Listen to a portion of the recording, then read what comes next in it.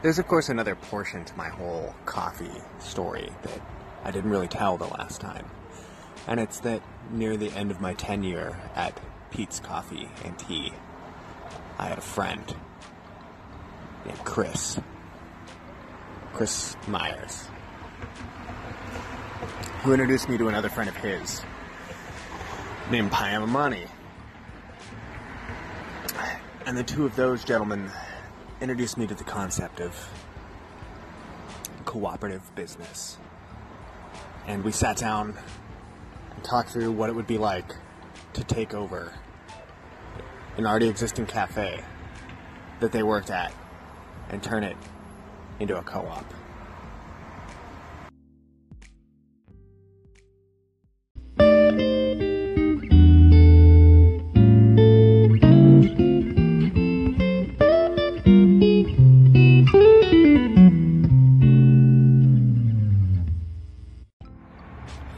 So we sat down with a mixed crew of people and tried to hash out what it would be like to take over this existing cafe and turn it into this idealized cooperative cafe. And oh boy, did the ideas fly. Not only were we going to serve tons of food, it was also going to be a venue space and an activity space and like an anarchist book place and a meeting space for the community.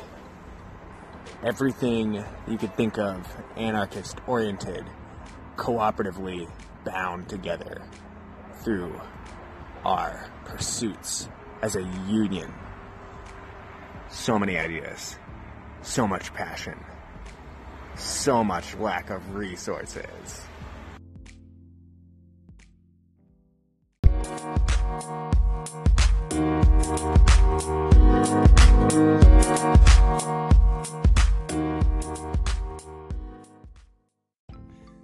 Now, when we first started, we thought we were going to take over this place called Nomad Cafe because the owner was looking to sell his cafe, and there was a group of 7 of us, one of them who had access to a partner that had a great deal of capital, and all of us sat and did this brainstorming session and came up with these great ideas, and we were just like, yeah, we're going to go in there. We know what they make already. We know how much money they make. We know how we can do it better. We're just going to go in and kill it.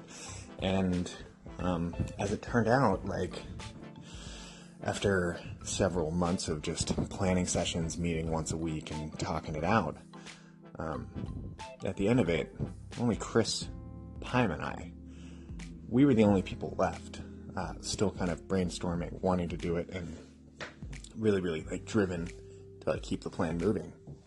Eventually, out of, like, the 7 people, 3 were left.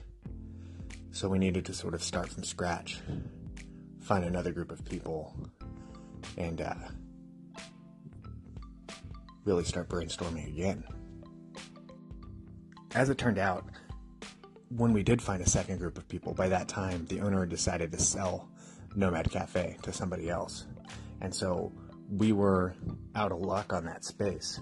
But we began a new brainstorming session with a whole group of 4 other dedicated individuals, started looking at spaces, going through and putting together a business plan, and then taking that business plan around to places that were for lease and trying to figure out, hey, is this spot going to work? Is that spot going to work? How are we going to get the capital? And just sort of trying to see if we could apply for an SBA loan and do all that hard work. But after several months of trying to do that, well,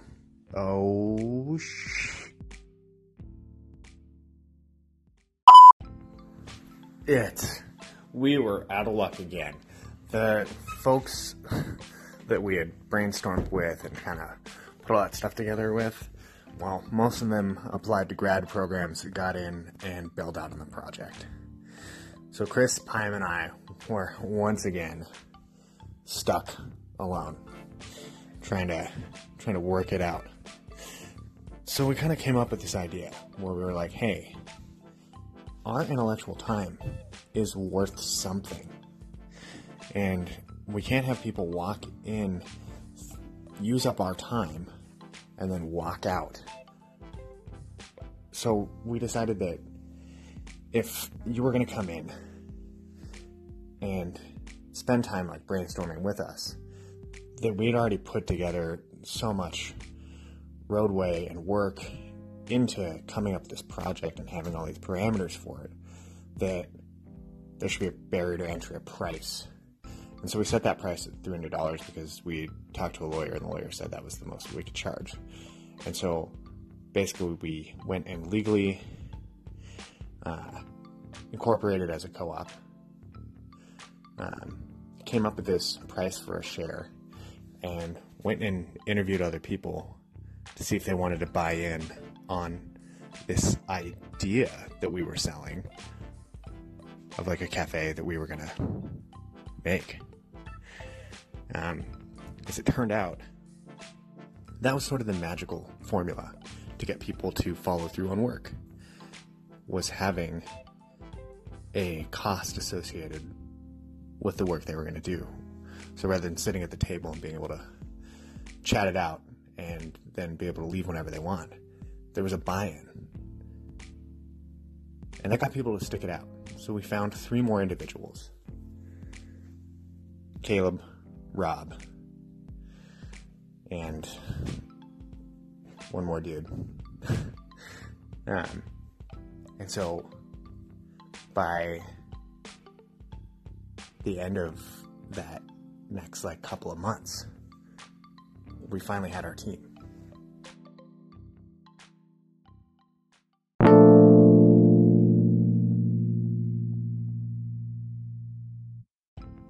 So we brainstormed with our team for a while, and what we ended up coming up with was that we were not going to be able to raise the capital we needed to start a cafe right off the bat, and that going through the SBA process was just too hair-pullingly difficult for us all working full-time jobs.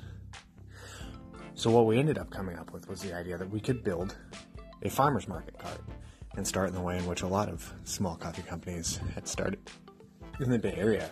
So we decided to do a Kickstarter and then hand build the cart ourselves.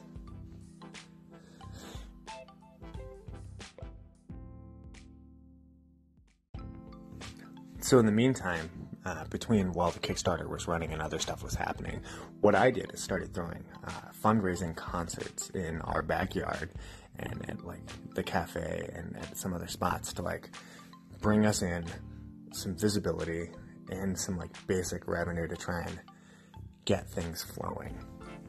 It started getting us what we needed to begin working on the cart. So by the time the Kickstarter was finished, we had enough money and supplies to really almost be partially done with it.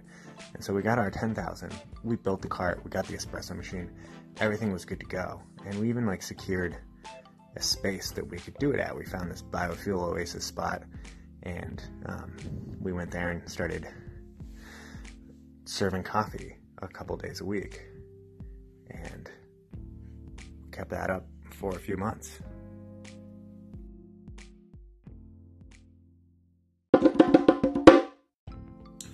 What we ended up finding out, though, was that doing a coffee cart 4 days a week outside of a little alternative fuel gas station that's also a feed store in,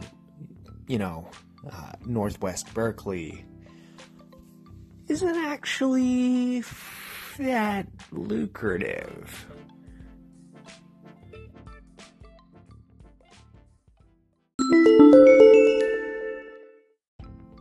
So then we figured, what can we do with this cart? Well, what we figured out was that there's a little bit of a loophole in the Oakland Municipal Code for kiosks, for mobile kiosks and carts.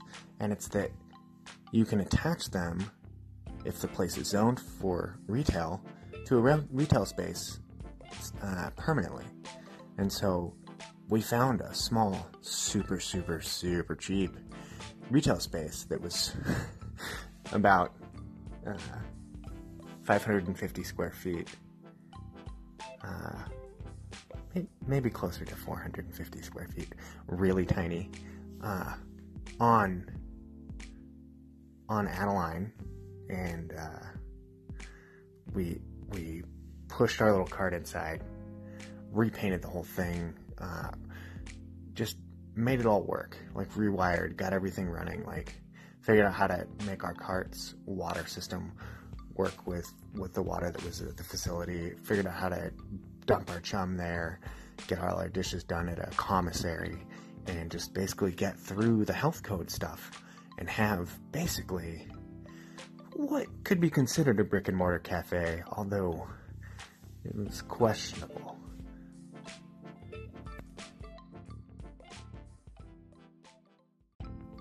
So suddenly we had our own space, and there we were, serving coffee, Verve coffee, mind you, and doing our thing. And we chilled out in that space for 2 years.